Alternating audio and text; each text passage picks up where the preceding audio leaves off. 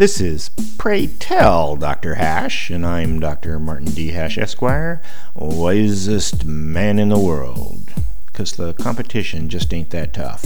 And these are things I wish someone had told me. Today's topic, socialized liability. Liability must change dramatically. This country would be much better off if liability became a government function where everyone who truly needed help got it. Not just those lucky few who happen to get injured by someone with money. As it stands now, it's jackpot justice, benefiting the legal profession rather than fulfilling the intended purpose of making the injured whole.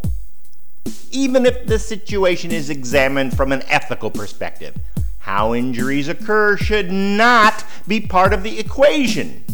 In fact, injuries are far more likely to come from unfortunate events than from the actions of people.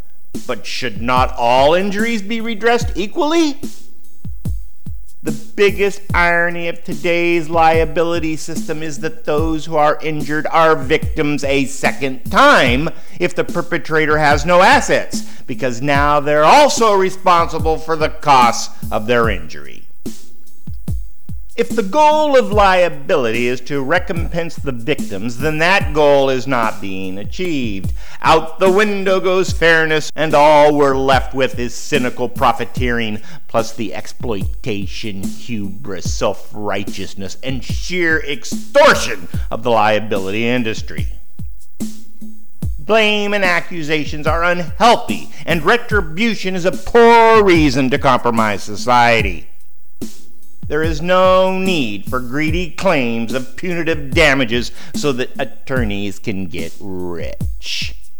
If someone's actions cause or threaten to cause civil harm, they should pay a fine into a general liability pool. And if their actions are criminal, they should face judicial punishment.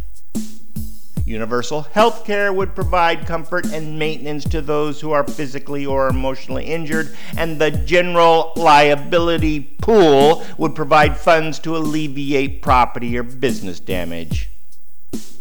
Socialized liability not only makes practical sense, society is a less contentious, more reassuring place. For more, see my website at martinhash.com.